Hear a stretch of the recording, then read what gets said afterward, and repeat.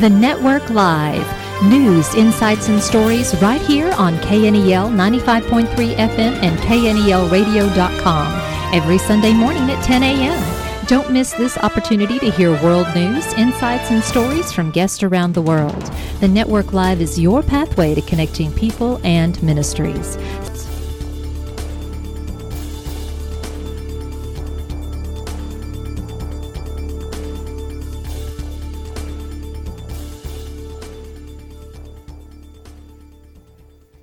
Good morning and welcome to the Network Live. Today we'll be listening to a message by Pastor Robert Morris of Southlake, Texas, Gateway Church. Now here's Robert Morris on the Network Live today. All right, we're beginning a new series. If you want to turn to Daniel chapter 1, we'll be in Daniel. We're going to begin a series called The Kings of Babylon. And this is something that jumped out at me at Christmas when I was just reading the book of Daniel. There were 4 kings of Babylon during the exile. The exile is the 70-year time when God took Israel out of the land of Israel and took them captive into the land of Babylon. Now, please hear me because I really want you to hear what my burden is. God was disciplining or correcting his children for something, but he was not punishing them. God does not punish. If you have a version that uses the word punish, it's incorrect. He disciplines, and there's a difference. He doesn't punish us because he already punished his son on the cross for our sin. But he disciplines, the Bible says, as a loving father. Some of us did not have loving discipline growing up, so because of that, we don't understand what that means. You've had someone in your life that has lovingly corrected you in an area, and you've walked away feeling adjusted and that you needed that adjustment, but you also felt loved. So that's what God does. So I want you to understand, God took Israel out of the land for 70 years, and so many people think he was punishing them. No, he did it for their good because they had not let the land rest every 7 years like they were supposed to. And for those of you who are mathematicians, you've already figured out now how long they went. He took them out for 70 years. They missed 70 Sabbaths because every 7th year, you're supposed to let the land rest, and they missed 70 every 7 years. So 70 times 7 is 490. So they went 490 years without letting the land rest. Now, just a little question. If you did something for 490 years, would you begin to think that you were getting away with it? Not with God. And it's, again, not because of him, it's for your good. Because scientists have told us if you don't let the land rest, it becomes less and less fertile. Israel today could be a barren wilderness if God had not allowed the land to catch up and to rest. You see what I'm saying? So anytime God is adjusting you, he's doing it for your good and for the good of your descendants. That's what you need to know. But during that time, when God is adjusting something in your life, Satan is always attacking. So that's how I got the idea for this series, is that God was adjusting Israel, and yet these 4 kings, each of these kings, the enemy was trying to bring something in, to put something in Israel so that when they left Babylon, they would actually take some Babylon with them. Are y'all following me? Okay. And so I'm going to show you for each of them. And so it's Nebuchadnezzar's the first, Belshazzar was the second, Darius, and then Cyrus. And Cyrus is a surprise. It's going to be really, I almost want to preach that one now, but I can't because he was the 4th one, okay? And there was a person who actually God gave as a leader to all 4 kings. All 4 of them for 70 years because he was a teenager when he went into exile, and that's Daniel. So that's how we have the book of Daniel. So we're going to be talking about that some, that God is still doing something. And one of the things that God is doing, even when he's correcting you, is he's still protecting you and providing for you during that time. Because think about you, we have 2 famous stories in Daniel while they were being corrected by God, where God still protected his people. Very famous. Even people who don't go to church know these 2 stories. Daniel in the lion's den and Shadrach, Meshach, and Abednego in the fire. Isn't that amazing? So Daniel is actually, it's just a really, really cool book, so I'm pretty excited about it. I also wanted to say something about this. They were imprisoned. They were in bondage. They were in captivity for 70 years, physically. But God didn't want them to be taken captive spiritually. And that's what the enemy was trying to do. So we're going to talk about it. All right, so the title of today's message is The Seduction of Pride. The attack of the enemy that came through Nebuchadnezzar was pride. By the way, pride is what caused Lucifer to fall. Pride is how Adam and Eve were attacked. Lucifer said, if you eat this, you'll be like God. And Lucifer even attacked Jesus with pride. Of course, it didn't work with Jesus because he said, if you are the Son of God. He tried to get him to fall to pride. So pride is one of the first attacks that comes against God's people. So here are 3 ways that pride tries to seduce us. All right, here's number 1, not giving God the glory. You will allow pride a foothold, a stronghold in your life by not giving God the glory. So Daniel chapter 1, verse 1. In the 3rd year of the reign of Jehoiakim, king of Judah, Nebuchadnezzar, king of Babylon, came to Jerusalem and besieged it. Now watch this verse carefully. And the Lord gave Jehoiakim, king of Judah, into his hand. The Lord gave the king of Judah into Nebuchadnezzar's hand. Why? Because he was disciplining his children, and he was going to let the land rest for the future good of his people, of his children, right? But the Lord did this. But Nebuchadnezzar did not give God glory for it. See, that's pride. So let me give you another definition of pride. Pride is not giving God glory for everything you have in your hand. Everything you have in your hand, God put there. And when you begin to think that your intellect or your ability or your smartness or your training or your skill earned it. Now, we do try those things, but listen, you got to remember, you didn't choose your genetics. You didn't choose your quotient of intelligence. You may have improved your intelligence. You may have worked very hard and studied very hard, but you didn't choose what IQ you started with and the ability to learn. You didn't choose that. You didn't choose your environment. You didn't choose in which country you were born. You didn't choose any of that.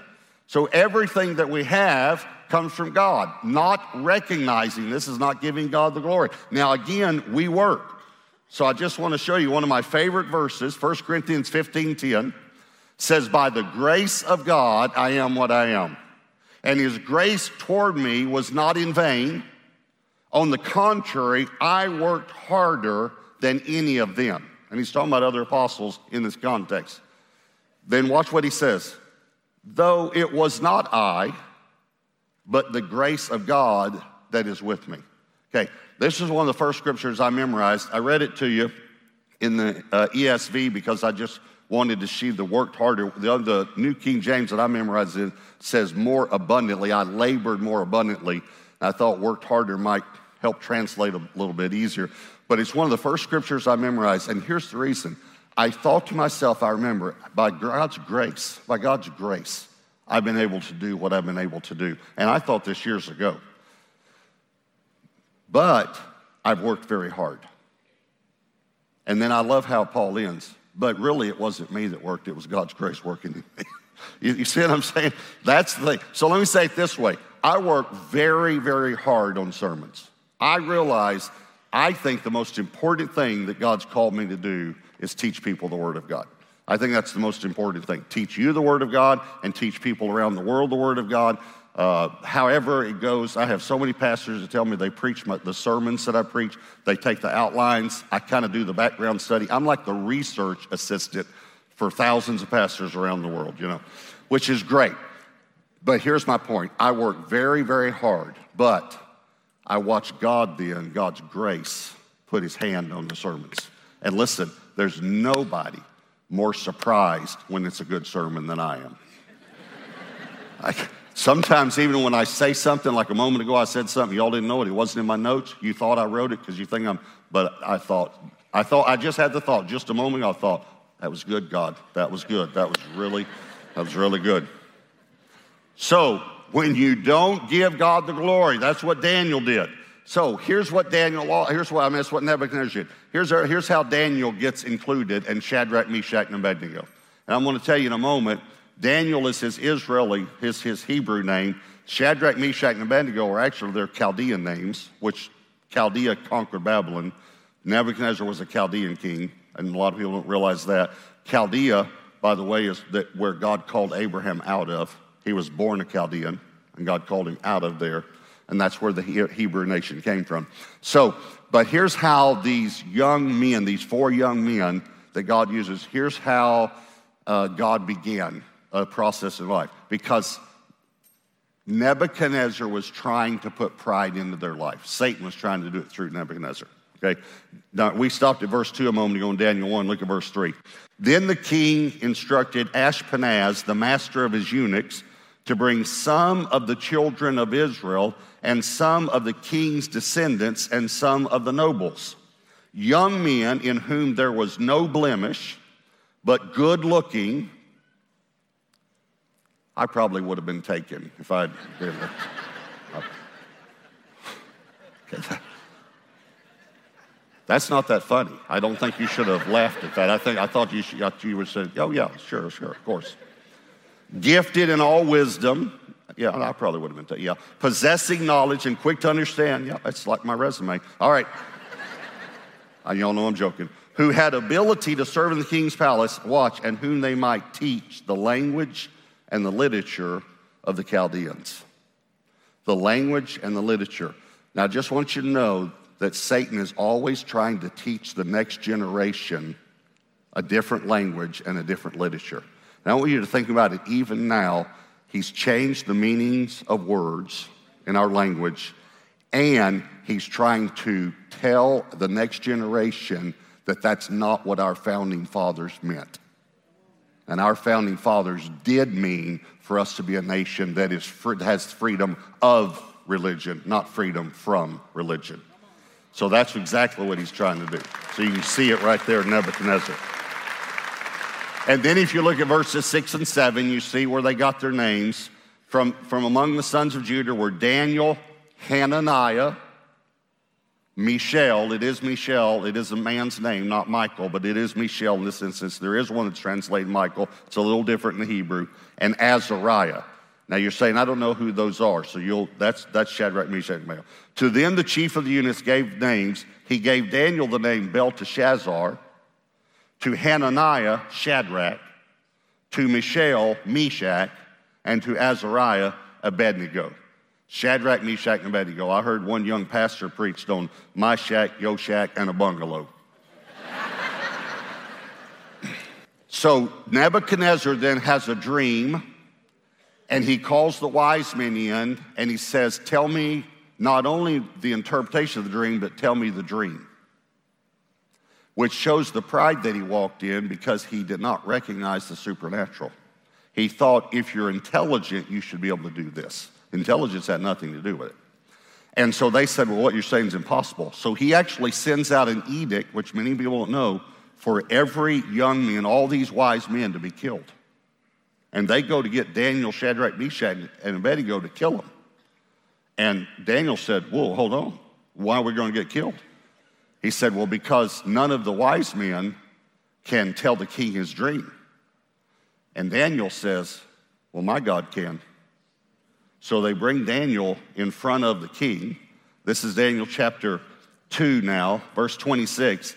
The king answered and said to Daniel, whose name was Belteshazzar, are you able to make known to me the dream which I've seen and its interpretation? Now watch this. Are you able to do this? Are you able to do this?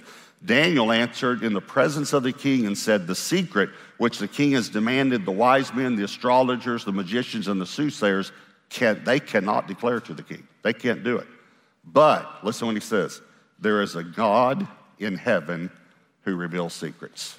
You see the balance? Listen, the balance is what he's saying is, listen, no, God can do it, but he can use me.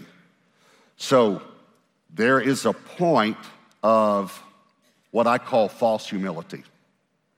There's a point of saying, there used to be this little expression in the body of Christ years ago, it's all God. It's all God. Well, it's just all God. And it was really false humility. And so I have a friend of mine that you probably remember. He's been here several times to sing. His name is Steve Green. He has many number one hits on the radio. And he told me this story one time we were having lunch. He said, I kind of got into that when it was going through the body of Christ of just saying it's all God. It's all God. And he and I were talking about when people come up and say, like to me after service, they'll say, good sermon. And what I say is thank you. Because I worked hard on it. I did my best, but God actually anointed it, but I still worked hard. And they said so. So the correct response is thank you, not it's all God. Because we did have a part. But anyway, Steve sang one night, and when he walked off the platform, this guy said to him, brother, that was good. Just like that. And Steve said, well, brother, it was all God. And the guy said, well, it wasn't that good. In other words, if it had been all God, it would have really been good. But you had a part, and your part was okay, but God's part was great. All right, so not giving God the glory. Here's number 2, seduction of pride. Not rejecting the glory of men. Not rejecting the glory of men, because men will try to give you glory. Now, yes, it's okay to honor someone, but there's only one person who gets glory. And we're going to read in just a moment where he says, I don't share any of it either. I won't share glory with anyone. And that's what Lucifer tried to do, was take glory. And that's why he fell from heaven. So Daniel interprets this dream. Part of this dream is about a figure of a man, and about it's the kingdom, and he talks about the future kingdoms, and it goes all the way down to feet of clay, all right, if you remember the dream. So then, watch what Nebuchadnezzar does. So I read you, the last verse of chapter 2, it talks about him interpreting the dream, and Nebuchadnezzar puts out an edict to all of Babylon to worship the God of Daniel. That's the end of chapter 2. Chapter 3, verse 1, Nebuchadnezzar the king made an image of gold whose height was 60 cubits, that's 18 inches a cubit, so that's 90 feet, and its width 6 cubits, so that's 9 feet. So it's 9 feet at its base, 90 feet tall. Now, this is a 10-to-1 ratio. To give you some sort of analogy, the Washington Monument has a 10-to-1 ratio as well. It's 555 feet tall with a 55-foot base. Now, again, though, it would be 6 times larger than this, okay? But 90 feet tall, 9 feet wide at the base. So many people have said if this was an image of Nebuchadnezzar, it would have been a really tall, skinny dude, you know? But we don't really know what it was, but most believe it was made of gold, and the image, the dream that he had a gold head, and he said, this is you. So many people think that at the top of this monument was an image of Nebuchadnezzar. You understand what I'm saying? We don't know for sure, but that's what most people think. And that's how Shadrach, Meshach, and Abednego comes in, because Nebuchadnezzar puts out then a command for everyone when they play the music to turn and face this image and bow down and worship. Notice again, immediately, he wants to draw attention to himself. By the way, this happens a lot in Scripture. Paul and Barnabas go to this town. There's a crippled man who's been crippled from birth. So it's not like something happened. He was born crippled, and he gets healed in Jesus' name. They start bowing down to Paul and Barnabas and saying, the gods have come down to us. And they start giving them Greek names of gods. Paul and Barnabas tear their clothes and said, no, we're just men. Don't worship us. They reject the glory of men. When the angel is taking John around in heaven and showing him things, in chapter 22, John says, I turned and I prostrated myself before this angel, and this angel said, don't do that, because I'm not worthy to be worshiped. Only worship God. So there's something you can do that allows pride in your life. Daniel, Shadrach, Meshach, and Abednego could have done it. They could have done it. And that is when people started giving glory to them, they could have taken that glory. You understand what I'm saying? Daniel, by the way, was made ruler under Nebuchadnezzar over all of Babylon, but he never took pride. So he builds this big deal. He says everybody has to bow down. Shadrach, Meshach, and Abednego don't bow down. They get reported. So he gives them a chance. He brings them in. He says, is it true you're not going to bow down? And they said, yes. And he says, I'll give you one more chance to bow down. Now listen to what he says, Daniel 3:15. But if you do not worship, you shall be immediately cast into the midst of a burning fiery furnace. Now watch the pride. And who is the God who will deliver you from my hands? He didn't thank God for what God put in his hand, and he didn't thank God for the power that God put in his hands. Daniel 3:19. Then Nebuchadnezzar was full of fury because they said, we're still not going to bow. And the expression on his face changed towards Shadrach, Meshach, and Abednego. He spoke and commanded that they heat the furnace 7 times more than it was usually heated. I'll explain to you in a moment how they did that. Well, let me just go on. I'll tell you now. No. I want to read the next verse, then tell you. Daniel 3:21 and 22. Then these men, that's Shadrach, Meshach, and Abednego, were bound in their coats, their trousers, their turbans, and their other garments. It's important to notice they went in with their clothes on, because when they come out, their clothes don't even smell like smoke. And they were cast in the midst of the burning fiery furnace. Therefore, because the king's command was urgent and the furnace exceedingly hot, the flame of the fire killed those men who took up Shadrach, Meshach, and Abednego. So let me explain to you about this fire. It was a round hole in the ground. Most believe they found things like this about 20 feet round, and it was about 20 feet deep. So that's where they could cast people that defied the king. It was like a dictatorship. People who defied the king were cast in this fiery furnace. Yet, going out the side of it was a slope that sloped all the way up to the ground, so that every now and then they could walk down into it and clean it out if they needed to, do things, or put stuff in it. And this is how they were cast into it. But they were also, Shadrach, Meshach, and Abednego walked out of the fire. Now, they weren't worried about anybody walking out, because once you were cast in, you were going to be killed, So they weren't worried about that. The way they heated it 7 times more is they had trees in Babylon at that time that burned hotter than other trees. And they saved those for this. If you remember, a few years ago, we had a fire west of here at Possum Kingdom Lake, and the mountain cedars caught on fire. And one of the reasons they couldn't put the fire out like they wanted to was because they burned hotter than normal trees, oak trees or something. So that's the way they did this. So they cast these in, and it made the fire so hot that the men casting them in at the mouth of the entrance were burned and killed immediately. They were killed. So that's why the Bible tells us that. All right. So verse 24. Then King Nebuchadnezzar was astonished, and he rose in haste and spoke. And the reason is because they're still alive, and they're actually walking around in the fire. And saying to his counselors, did we not cast 3 men into the midst of the fire? They answered and said to the king, true, O king. Listen to what Nebuchadnezzar says. Look, he answered, I now see 4 men loose, walking in the midst of the fire. Remember, they were bound. The only thing, by the way, think about this. When the enemy tries to kill you, the only thing that gets burned are the ropes that were holding you bound. Their clothes didn't get burned, but the ropes that were holding them burned up. But they didn't hurt them at all. I see 4 men loose, walking in the midst of the fire, and they are not hurt, and the form of the 4th is like the Son of God. Now, so Jesus is in the fire with you, by the way. If you ever go through a fire, Jesus is with you, and you're not going to get burned. Here's what really blew me away as I began studying this. Nebuchadnezzar is not Jewish. He's Chaldean. Yet God actually keeps trying to get through to Nebuchadnezzar. These things keep happening because Nebuchadnezzar puts out a decree after this. The God of Shadrach, Meshach, and Abednego is the true God, and from now on, everyone has to worship him. Well, he'd already done one about the God of Daniel, which was the same God, obviously, okay? But he turns away again. And you're going to see it on the next point. He turns away again.